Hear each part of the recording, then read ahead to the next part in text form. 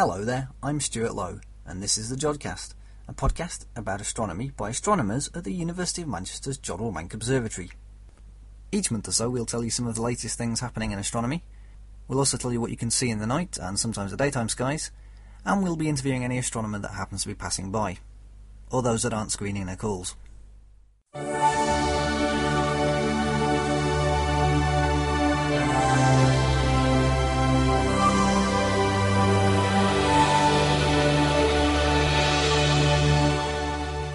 Okay, I said that this was a podcast by astronomers, so let me introduce some of those that will be our regulars. First is Nick Rattenbury. Hi there. Tell us what you do, Nick. I'm a postdoc here at Jodrell Bank. That means I've finished my PhD and I'm now a real live scientist doing real live science stuff. Moving along, we have Dave Alt. What do you do, Dave? I'm the editor of the podcast. Oh! Jodcast, sorry. So we do whatever you tell us to. Yes, I am the one with all the power. Super. As this is our pilot show, we're going to take you around one of Jodrell's most notable features, that being the 250-foot diameter Lovell Telescope. That's 76 metres in new money. Thank you, Stuart. And I will be talking to one of the scientists who used this telescope to discover a fascinating astronomical object. So earlier on, Nick and Stuart went on a tour of the Lovell Telescope with Ian Morrison, who's Jodrell's operations manager, and we joined them at the base of the Lovell Telescope, just entering the telescope compound. Right, we're now going into the telescope compound. The railway track has actually got two pairs of rails, and it's got inner bogies and outer bogies. We're standing beside one of the outer bogies at the moment, but as we walk about 20 or 30 feet, we'll cross over the outer pair of rails, and we're now coming up to the inner pair, and mounted on the bogie just to our left now is one of 4 azimuthal drive motors. These are the motors that make the telescope drive around in what's called azimuth, which is just round to the right, round to the left. Yep. Okay. We're now going to climb onto the telescope structure. We go up some stairs.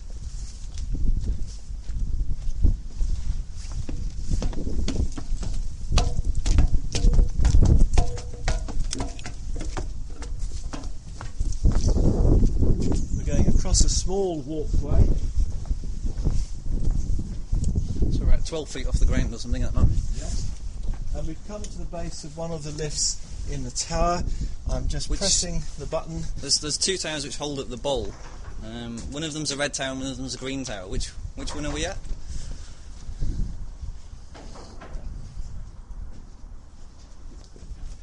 How would you tell the difference? Right, I think we're standing at the base of Red Tower. When we actually get up to the tower top, we'll know, because you simply have to look down and see what the colour of the floor is. Ah, that's clever. Red Tower's got red floors, Green Tower has got green floors. From a distance you can tell which is which, because in fact Green Tower has an extra level. They used to have receivers up there, way back in the 1960s. Now all the receivers are in the main control building. Right, well the lift's arrived, so we open the outer door, we open the inner door, you guys get in.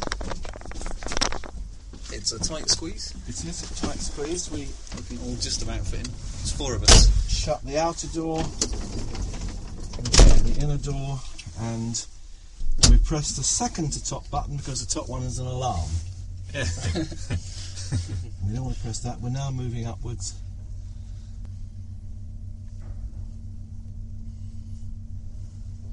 I'm afraid there are no windows. We could do with a nice panoramic view out the side, but sadly that wasn't put in when it was built.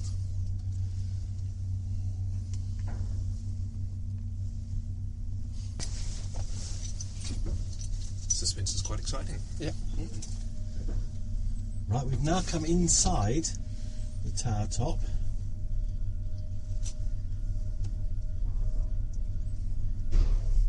We seem to have arrived. We've arrived, so after the second click you can open the inner door and open the outer door. And in fact we've come up Green Tower because the floors are green. It's not the brightest of days, but over to the west we can quite often see one of our other telescopes, the telescope at Pickmere, which is towards Northwich, and to the right we can see Alderley Edge, and over towards the left-hand direction we can see the sandstone hills that come up towards the Wirral. Right. And you've got Petherton Castle and Beeston Castle. And to the on north the of us horizon. over there we can just about see Manchester. Yes, Manchester Tower and the blocks in the airport, distance. and in fact you can see they're building quite a nice new big skyscraper there, which hasn't been quite so obvious before. That's really getting up quite well. And below us, in fact, running just a few hundred yards away, is the railway line from Manchester to Crewe, which at the moment is having work done to it, so there are no trains. So we're not being interfered with. If So we look what out, kind of interference does the railway line cause? well, hopefully not very much. The catenary here is built specially to try and prevent any arcing between the cables and the actual pantographs that are on the top of the train. Because it's an electrified railway. It is an electrified railway. It's been here since about 1963, and this section was done specially to try and minimise any possible interference. If we look out the other window, we're looking towards Mow Cop, which is a rather nice ridge that runs along the eastern side of the Cheshire Plain. We can see, in fact, Sutton Common, and there's a microwave link tower over on the left, and then there's a valley that goes off to Leek, and then we see a nice ridge coming up, which is the Cloud, which is above Congleton, and then the top of that ridge runs along to Mow Cop. There's a nice folly on the top you can see, and then we're looking down towards Kidsgrove and Stoke-on-Trent. So the microwave link tower, is that related to? No, it's not related to us. That's used to carry a lot of the main communications all the way up the spine of England, and then in fact across to Ireland. But I suspect now that much of those signals are carried by fibre optic links. In front of us, in fact, we can actually see two of the Jodrell telescopes. The 13-metre one is almost directly below. That's a telescope that looks at pulsars. Beyond that is the Mark II telescope, which forms the home station, really, of the Merlin array, the multi-element radio-linked interferometer network. It's an array that stretches from the Welsh borders across to Cambridge. The signals from those telescopes are brought back to Jodrell Bank using microwave radio links, and in fact just in front of us is the link tower, which contains or holds the dishes that bring those signals back. In fact, the height of that tower is 150 foot, and that's virtually horizontal to us. So at this point, we're about 150 foot above the ground. Okay, well, I'm now going to use one of the keys in my pocket. It's a very special key because if you undo this, first of all, having got it in my hand, there is no way the telescope can move. There's a lot of things for health and safety reasons. From where we go here, we don't want to be there when the telescope's moving. So I have to put the key I brought from the control room into one slot and rotate it, and that's actually opened the door. It also allows me to remove another key, a safety key, which I can take away and also have in my pocket. So the door is now open. That stops someone locking us out on the dish. Exactly. And moving that's basically lifting the lever on a gate that allows us to actually go onto the rotating structure that will go up and down in elevation. So I've now moved off the tower side onto that, and we're going to walk up some steps. And as we look up here, we can actually see another of Jodrell's telescopes, the 7-metre telescope, That's right. which originally came from Wimmera. It did. In fact, the Australia. 13-metre and the 7-metre were both used as tracking and telemetry antennae for the Woomera rocket range in the days way back in the 60s when we were developing a rocket called Blue Streak. So when that range was sort of dismantled, we were asked if we'd like to have the telescopes. Our engineers went there, dismantled the telescopes. They were shipped back by the Ministry of Defence, brought here, and we've been able to erect them and use them. The little 7-metre telescope we use for our undergraduate astronomers to actually come and do some real radio astronomy here at Jodrell Bank.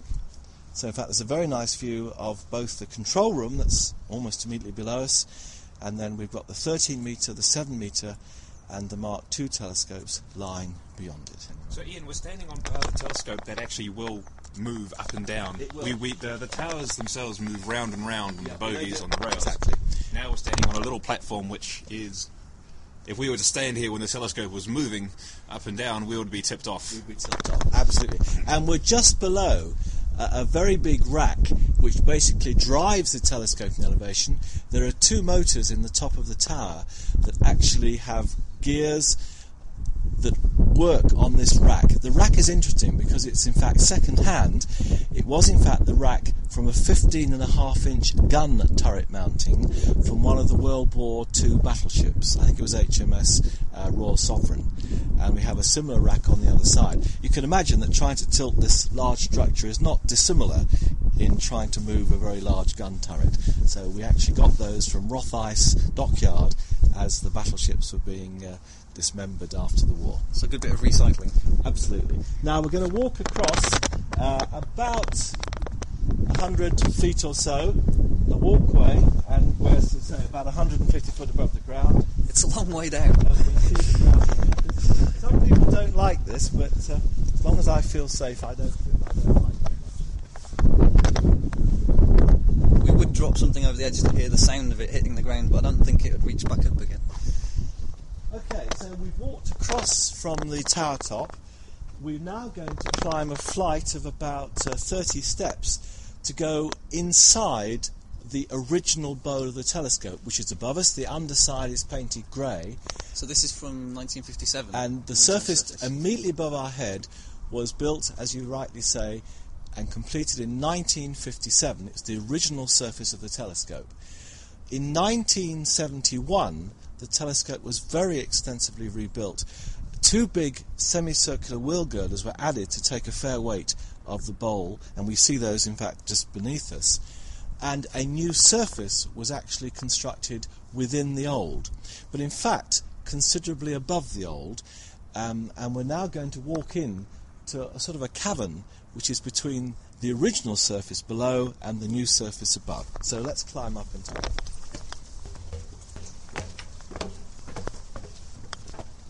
So it's quite likely that the sound quality will have changed here because there'll be echoes.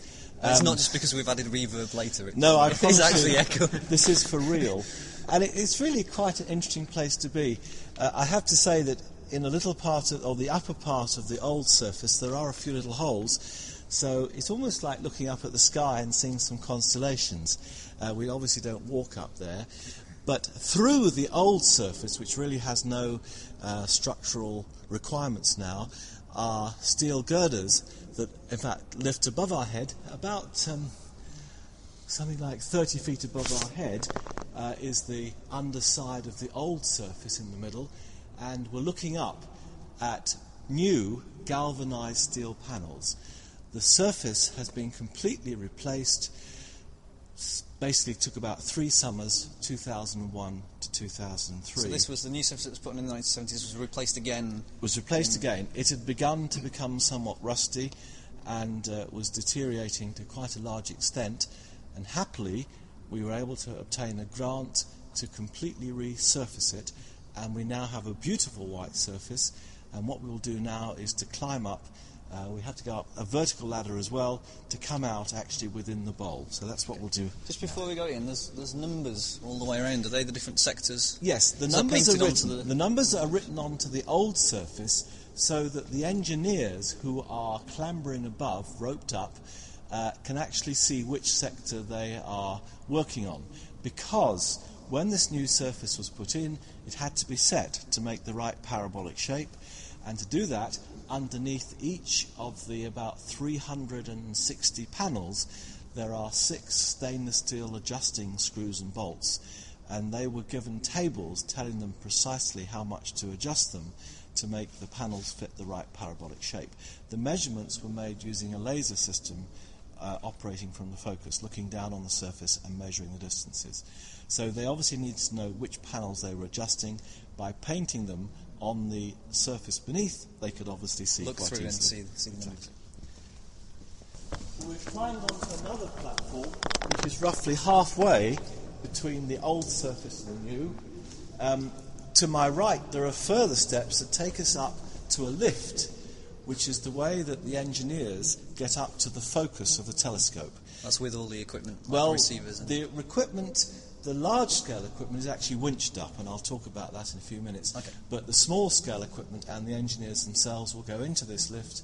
It climbs up or runs up the side of the focus tower, and in fact, to get into the focus box, they have to climb out of the top of it. So it's quite an interesting lift to use. It's called an Alimat lift, and we can actually see that, and it's sort of cogged tooth running up, the rack running up through a hole through the surface, and in fact up the side of the focus box.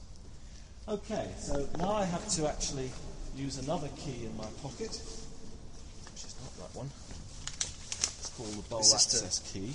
This is to unlock a cover which is covering the base of the ladder here, presumably to stop anyone being able to climb up. Absolutely. So this is called bowl access, it's key F. It's quite a hard one to use actually, and you don't want to drop it because it will actually go all the way down to the ground, probably. So I put that in, that's let me release a catch, and now the actual ladder is available for us to climb up. We've got about 2, 3, 4, 5, 6, 7, 8, 9, 10, about 15 rungs to climb. We're protected by some hoops behind us. So it's just a 1, 2, 1, 2, climbing our way up to the bowl itself.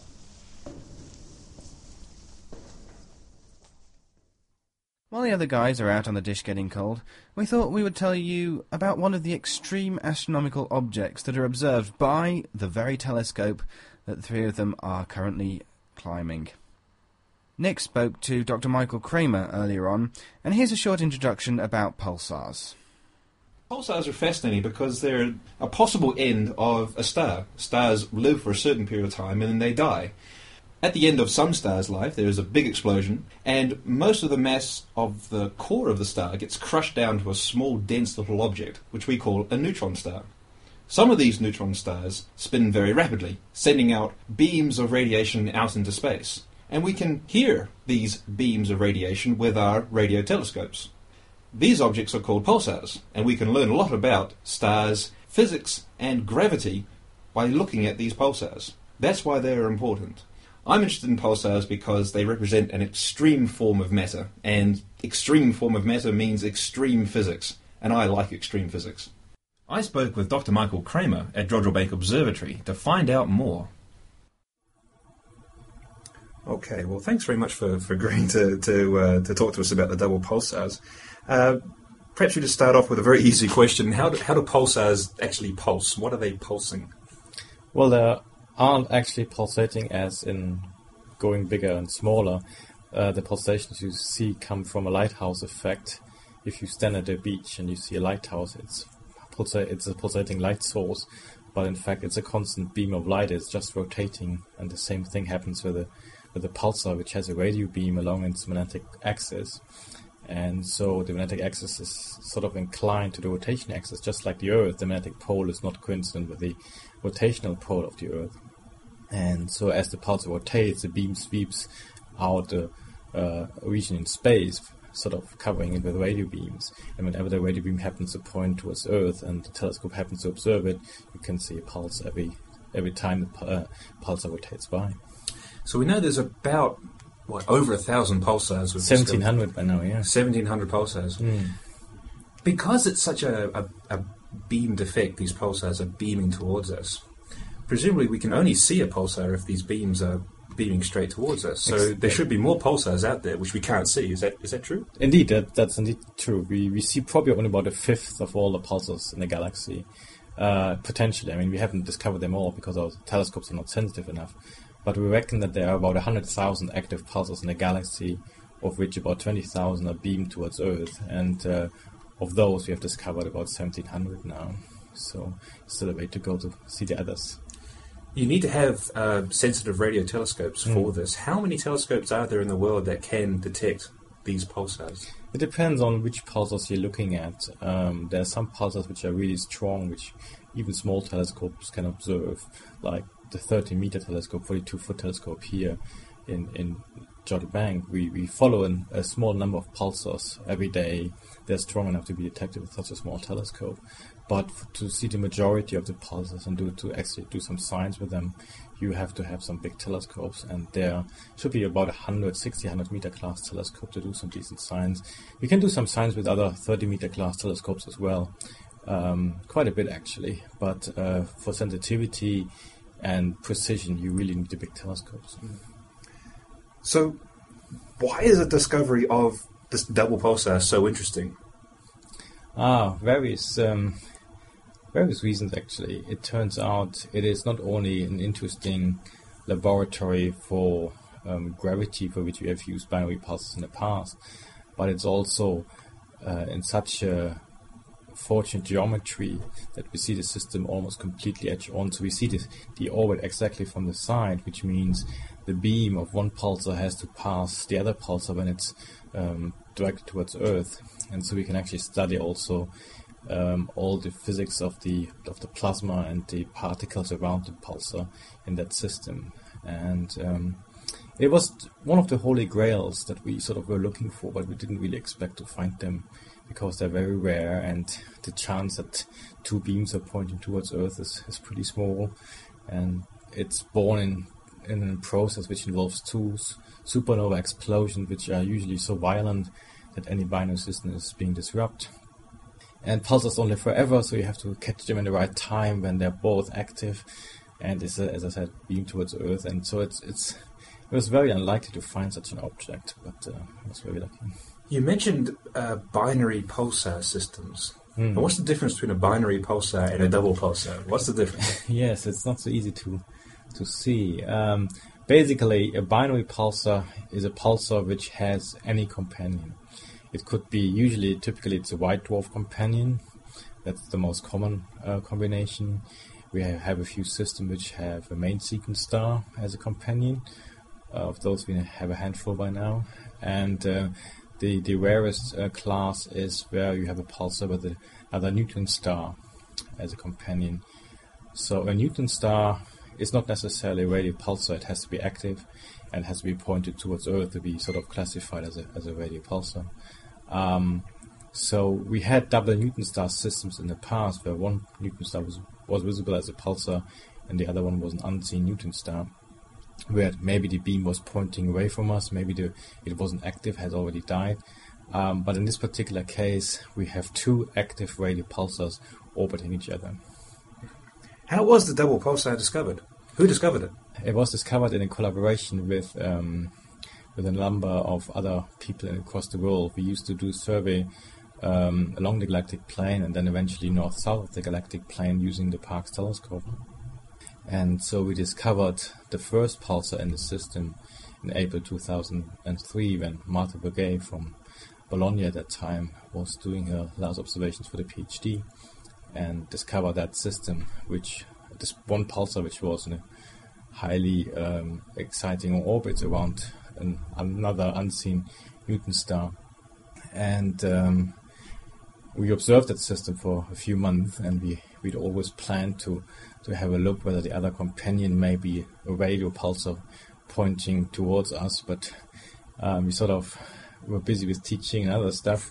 And so Duncan Lorimer actually went to the telescope and did help us with the observations on the Parkes, and he has written some software to analyze some data which we've taken with the Lovell Telescope just the night before on a long integration towards a supernova remnant, and we need some special software to analyze this. And so he was looking for a data set to test this data on, and so the longest data set he had available readily for him was the observation of the pulsar system that he has done for us a few hours earlier. So he just ran the data through his program, and suddenly there was this pulsation, a different frequency than the pulsar should have been there. And so that's how we finally learned about the existence of the other active radio pulsar in the system.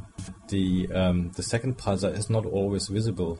It's only strong for two short phases in the orbit, and that is when it's sort of protected from the energetic wind that comes from the fast rotating pulsar we discovered first. Sort of when it's between the fast rotating pulsar, as we call it A, is behind the companion and the Earth, and so that phase lasts only for a number of minutes or so, and so we were always looking sort of at the wrong part of the orbit, and we hadn't just had the time to do the complete analysis to look at the whole orbit, which was planned, but Duncan was faster than us. So apart from one of the pulsars actually pulsing, sending out these radio beams, it actually turns on and off, or it seemed to turn on and off during parts of its orbit. Indeed, it may not be completely turning off. With new observation, more sensitive equipment and so on, we've seen it now also, albeit much weaker, at other phases in the orbit. At some of them it's still too weak probably to be detected, but indeed it's the first time that the visibility of a pulsar is modulated during its orbit, and that must come from the interaction with its powerful companion. So there's a lot to learn just from the fact that one of the pulsars turns itself on and off. It's a huge amount to learn. If you just look at the papers published by other colleagues, I mean, it's a whole industry by now. This is really the most exciting laboratory, both for plasma physics, for GR, and understanding pulsars in general. It's really an amazing system. Thank you very much indeed. You're most welcome. If you want to hear the full interview with Michael Kramer, you can download it off our website. Just follow the links that you'll see there. Now we rejoin Stuart, Nick and Ian on top of the dish. So we're just about to emerge out into the dish. Oh my goodness. It's all completely white. It's strange, you completely lose the horizon. You do. I mean, you have no idea that you're getting on for 200 feet now above the actual surface of the Cheshire Plain. We're within the bowl. We just see the rim totally white around us, and above that the sky, which today I'm afraid is also a rather dull grey colour. If you're in here on a sunny day, in fact, you really do need to have sunglasses on. You can be quite easily blinded. It's like being in a snowfield. Absolutely, it's just like being in a snowfield. So we've actually come up through one entry into the bowl. Just beside it is a large square, something like 4 feet on a side, rectangular aperture, and that's in fact through which we bring the receivers. We have one winch system that brings them up from the ground to a point just to the left of where we're standing underneath. They're then brought across beneath here, and there's a winch on top of the tower that can actually winch the receiver right the way up inside. So that's the way we get the heavy things up. There is in fact a ladder that you could climb up to the focus box on. I wouldn't want to do it. It is there if necessary, and we can actually see the rack of the lift running up the far side of the focus tower. At the top there's a sort of a lantern, an open aperture, and we're looking up directly into the feed, which will be able to receive the radio signals that we're trying to detect and pass them into the receiver, which is inside the focus box above us. The focus box is about an 8-foot cube. It's actually reasonably big, and the receiver in there is cooled to something like 10 to 12 Kelvin, so that's about minus 260 Celsius, so it's pretty cold, and that's done using a pressurized helium refrigeration system, and there are pipes, stainless steel pipes, running up from here to the focus box, carrying the highly pressurized helium at the top. That helium is expanded, which then cools, and then the low pressure helium is brought back down again to be recompressed. So why is it cooled to such phenomenally low temperatures? Well, the receivers use the best transistors it's possible to buy. They come from America. But even so, the receiver at room temperature will produce a certain amount of noise just because the electrons in some of the components are sort of rushing around. It's called thermal noise. If you cool the receiver, then those electrons get cold as well, and they don't rush around so much, they don't interact and bustle each other. So, quite like us really at the moment, because we're quite cold up here. Absolutely, mid-December. Yes. Precisely. It's a little bit like cold-blooded animals. You know, the colder they are, the less they move. So if you cool the electrons down, they don't produce as much noise. So it makes the receivers virtually as good as the laws of physics allow you to do. And really, there's not a lot we can do now to improve our receivers. They're essentially state-of-art, and if we want to get more sensitive systems, we either have to have bigger telescopes, which is very expensive, or to somehow be able to use more data, which is what we're trying to do. Broader bandwidths mean we get more signals and we can detect fainter objects. Okay, well, we're walking on the surface. I don't want to walk too far because obviously that's not good. But the panels are about 2.5 millimetres thick, so there's no danger of going through. And you can see they're in individual panels, each of which can be, or the surface is in individual panels, each of which can be adjusted to make the shape as precise as we can. So how accurate are the positions? A good question. Well, basically, we're now down to just a few millimetres in precision across the whole of the surface. Which is 76 metres. Exactly. That's quite a task to undertake. It means a telescope with this new surface can be used down to wavelengths of a few centimetres. Now, before, with the old surface, we could go down to about 18 or 16 centimetres. Now we can go down to just 3 or so. So it's a major difference. Okay, I think we should actually come off the surface now and look at one or two other places in the telescope. So I'll lead the way, one at a time. Now, we did actually do a calculation some time ago to look at how many Rice Krispies you would fit inside the Lovell Telescope. It was something like, there was more than 600 billion of them. 600 altogether. billion Rice Krispies. Yeah, more stars than there are in the entire galaxy would fit inside this bowl. That's a good thing to know. It's very useful. Science is a wonderful thing, isn't it? But actually the whole structure would collapse before you filled even a tenth of it with Rice Krispies, because it's not designed to hold Rice Krispies. Not at all, no.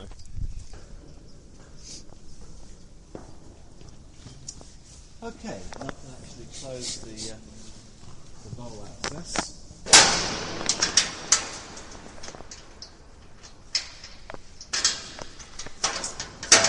That should prevent anybody else climbing up there. And what we'll now do is to work our way back across to the tower and have a look at what's inside the tower top. It's actually quite nice and cosy and sheltered in between the two dishes. Do we have any small creatures and birds trying to nestle? Well, we do have some birds, but we also have a falcon, I think, now, which is pretty good at getting rid of them. So we have our own sort of anti-bird system. So now we're walking across the gantry back towards the edge of the dish. It's almost like a floor of girders here. Obviously with big gaps in the floor. I wouldn't like to walk across it, but this is the bottom of the sort of drum around the edge of the bowl. A drum of girders.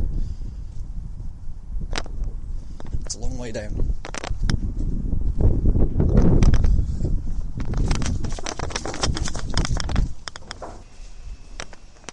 So we've come back into the green tower. I remember because it's got a green floor. It actually has its own telephone as well. Right, well, I just locked off the door, and to do that I have to put a key in. The bowl access key. Sorry, this key, G, I think.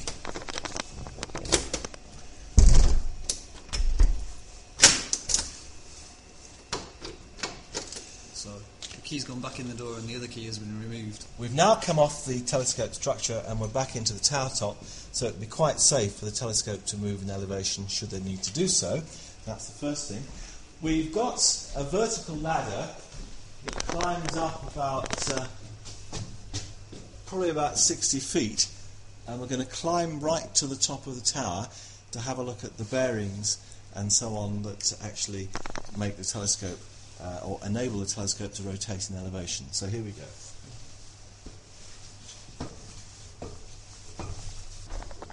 So we've got some more windows. Yes, we certainly do. Slightly puffed having climbed up those flight of vertical this ladder, which is quite a way. There's some large doors on the outside here, Ian, of the tower. Yes, well, obviously we've got some very heavy equipment up here. The bearing, which actually supports the telescope, must be something like 6 feet in diameter of the interior, and the outer side of the bearing must be something like about 10 feet across. So obviously, if we have to replace it, that's a major bit of a lift we have to do, and you can see above us is a pretty heavy crane, and that can actually take any of the major components in here, take them out sideways, and then drop them down to the ground below. Not often we have to do that, but certainly one bearing had to be replaced a few years ago. Okay, well, the main bearing is just in front of us. If you look closely, you can actually see cables going through it, because obviously we have to get the cables on and off the telescope. They come up the tower from the control room, and they actually come up in really quite thick cables, so there's very little loss, perhaps an inch or so across.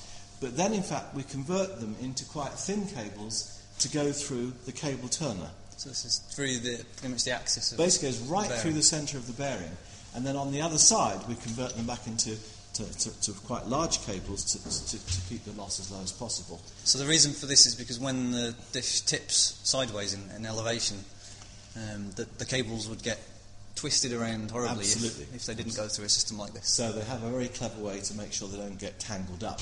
Right at the extreme end of the bearing, we have an encoder that measures the angle that the telescope is pointing at. We obviously can work out with our computers the angle in azimuth, that's round and round, and also the angle in elevation, up and down, which the telescope must be at every moment of time in order to track the radio source around the sky. And so we measure that angle in elevation at the top of each tower at the end of the bearings, and we take the average of the two readings. But we're also thinking of putting a measuring system on the wheel girder itself to give us another way of measuring the actual elevation. How accurately can you point this massive telescope? It's a few minutes of arc. It's pretty good, actually, quite surprisingly good. Now, what's a minute of arc? So it's a few thousand for a degree. 360 degrees all the way around. There are 60 minutes in a degree, so we're basically working at around a 60th of a degree for 1 arc minute, and we can actually do somewhat better than that, maybe a tenth of an arc minute. It has improved with the upgrade of the telescope in the last couple of years. Now, I'm going to climb up a step. I'm passing some of the greasing system that's used to keep everything suitably lubricated, and we go around to the left. And I'm going to try and open a door, which isn't too easy to open. So we've got buckets of grease next to us. That lets you get access, if we can open it. That up. Right, so what we've done, we've opened a very thick steel door that gives us access into the back of the rack system by which the telescope is moved in elevation. And just to the left, we can see the rack, which is about a foot wide, and each of the teeth are about sort of 3 inches width and about 3 inches in height. So it's a pretty major rack system. And looking below, you can actually see 2 big gear wheels that basically work on the rack. I can see one from this side, in fact, and we have one on this side, one on the other side, and they're basically working together to make the telescope rotate round in elevation. Now, obviously, those gears are below us, so somewhat below us, the motors that drive them must exist. And in fact, we're going to drop down to the intermediate level, below where we are now, to see the motor system and all the gearing system that makes these cogs. The cogs that drive the rack must be about 2 feet in diameter. So it's a fairly hefty piece of engineering. The two cogs actually work slightly against each other to try and take up any slack to make the drive very smooth. Okay. One thing you can actually see here, as well as having coaxial cables, these are copper cables that bring signals up and down, you can actually see a junction box with lots of fibre optic cables coming in and out, because in fact the whole telescope is fibre as well. We can actually use light carrying data up and down on fibre optic cables as opposed to using signals down copper cables. Which way is it now safe to move the telescope?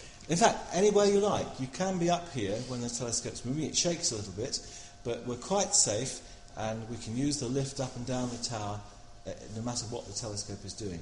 Okay, then go down to the next level where the motors are that actually drive the telescope in elevation. So be careful just coming onto the steps here to the drop.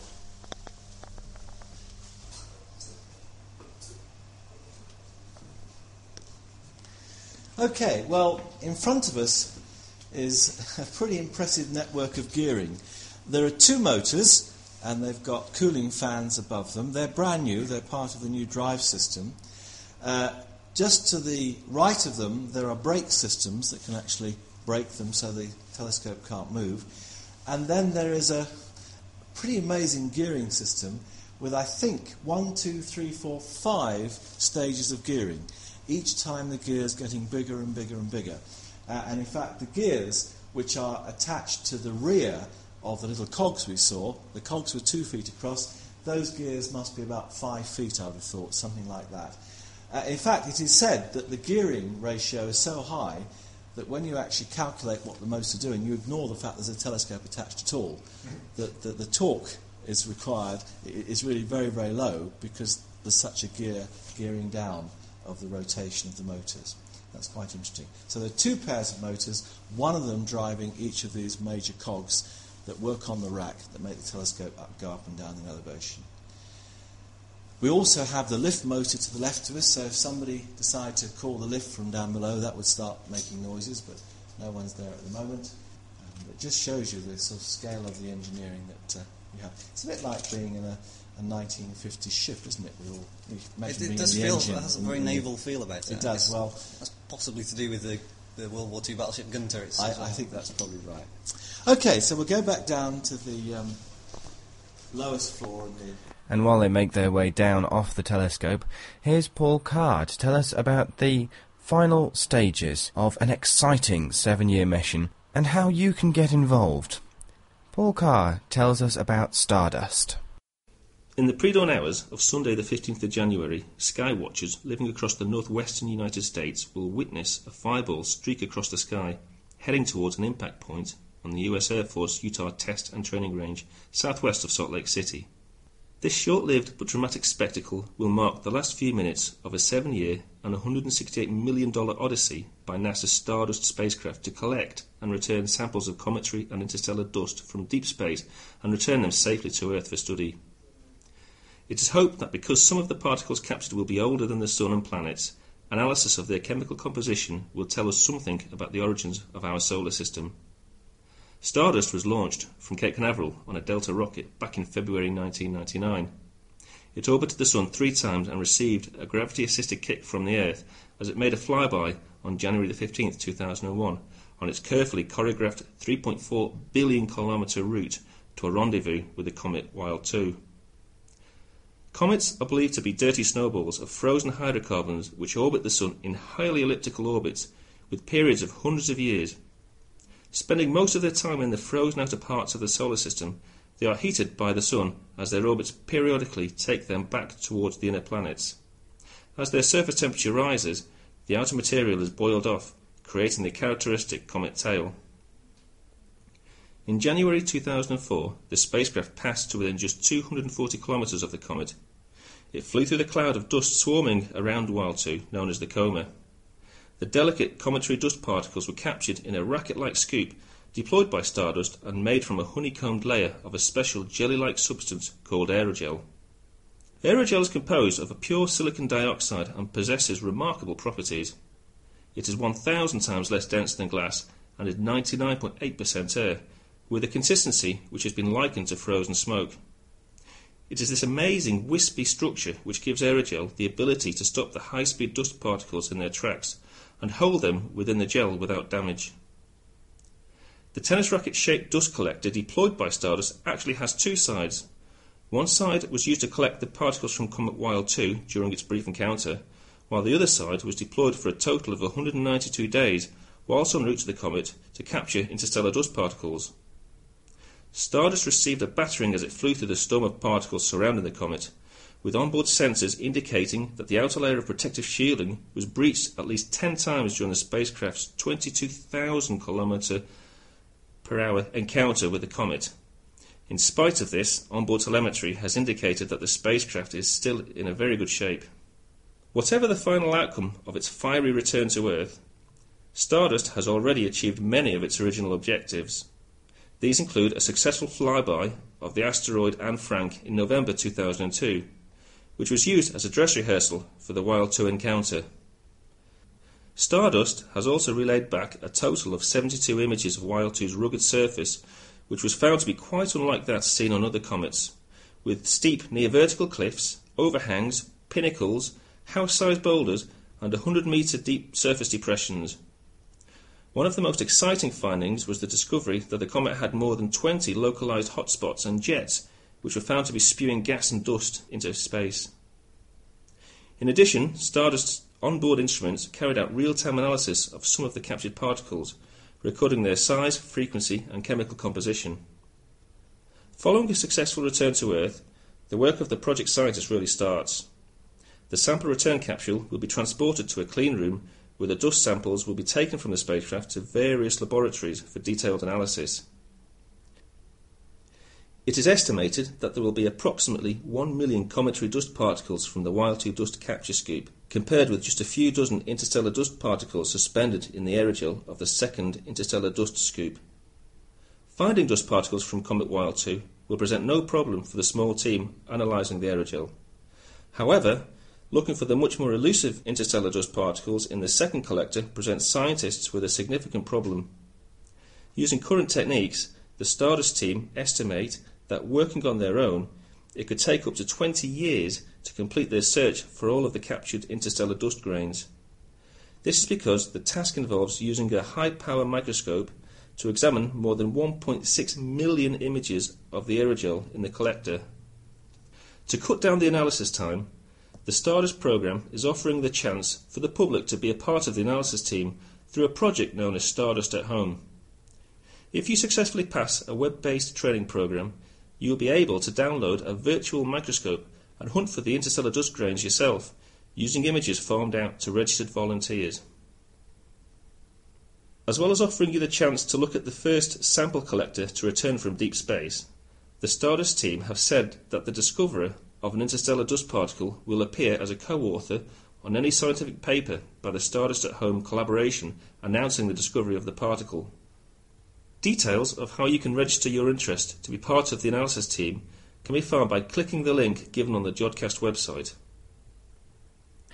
And now for those of us who aren't lucky enough to see the Stardust capsule fall back down to Earth, here's Ian Morrison to tell us what to look out for in the January night sky. In the southern sky during January, we have one of perhaps the most beautiful of all the skyscapes that we can see.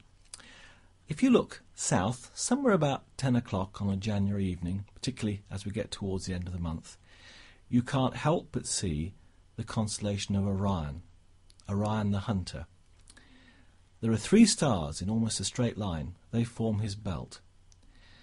With binoculars below that, you can actually see his sword, which includes a wonderful object called the Orion Nebula. He has his shoulders delineated by 2 stars. The upper left is called Betelgeuse, one of the brightest and largest stars that we have anywhere near our own sun. In fact, its size would spread out to about the orbit of Jupiter in our solar system. It's a very reddish star. The knees of Orion, certainly the left one, is formed by the star Rigel, another very bright star. This time it's a blue-white star, a blue supergiant. So Orion has some very bright stars, and it's a constellation that you can hardly miss. He's holding a shield towards the onslaught of Taurus the Bull, which is up to the right of Orion. You can see a red star here too. It's called Aldebaran, the Eye of the Bull. And the actual shape of the head of the bull is made up with a sort of a triangle of stars that form the Hyades cluster. In fact, Aldebaran is not part of that cluster. It's about halfway between us and them, but nevertheless together they make a very interesting bull's face. He has 2 horns up to the left. If you continue on in the same direction from the belt of Orion through the Hyades cluster, you come to another little cluster called the Pleiades cluster, sometimes called the Seven Sisters. In fact, there are about 9 stars that you perhaps might see under ideal conditions. They're actually the Seven Sisters plus their mum and dad, which makes up 9. They're a lovely sight to see, as are the Hyades, with a pair of binoculars. if you work up to the left of the shoulder of Orion, you should come across two fairly bright stars. They're called Castor and Pollux, and they're the head of the heavenly twins. Gemini is the constellation. Down to their left is a single bright star called Procyon, and that's in the constellation of Canis Minor. And over to their left is the constellation of Cancer. With binoculars you can see a nice cluster of stars right at its heart, but otherwise it's not very bright. The reason I've mentioned it is because in Cancer at the moment you will see the lovely planet Saturn. So that's one quite bright object. Now binoculars won't really show that it's a planet, but any small telescope will enable you to see the lovely ring system that surrounds it, and possibly the brightest of its satellites called Titan. There's another planet in the southern sky that one can hardly fail to miss.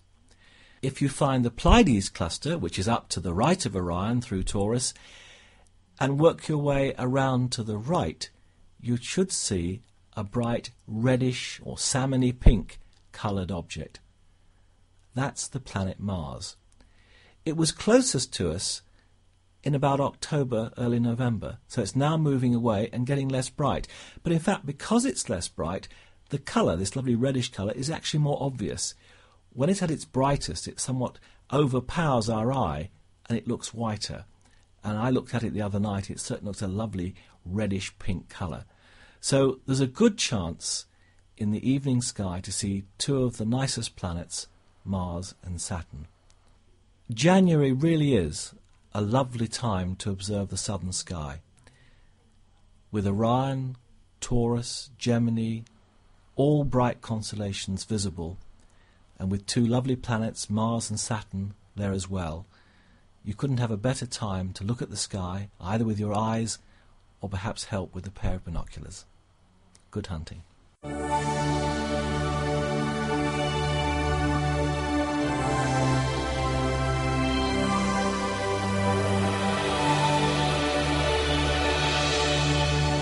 Thank you, Ian. We look forward to seeing you again next month. In February's issue of the Jodcast, you can hear Stuart find out why the solar system is oscillating like a gigantic jelly. And also next month, we'll be starting a new feature on the Jodcast, Ask an Astronomer, where we'll be putting all of your difficult questions to Dr. Tim O'Brien, a resident researcher here at Jodrell Bank. Send all of your questions by the website at www.jodcast.net, and we'll put the best to Dr. Tim O'Brien. That about wraps it up then for this session of the Jodcast. It just leaves for me to thank Dr. Nick Rattenbury. You're welcome. See you later. And Dr. Stuart Lowe. Bye. Thank you ever so much for listening. Let us know your comments and your suggestions. And this is David Alt signing off. Goodbye.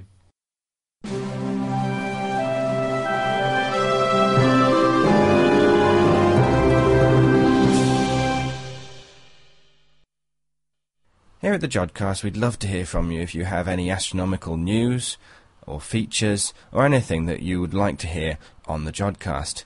We're especially looking out for people who can write some music for us, some incidental music, some theme music, any sort of music at all. If you'd like to get in contact, the address is on the website. And we look forward to seeing you next month. Goodbye.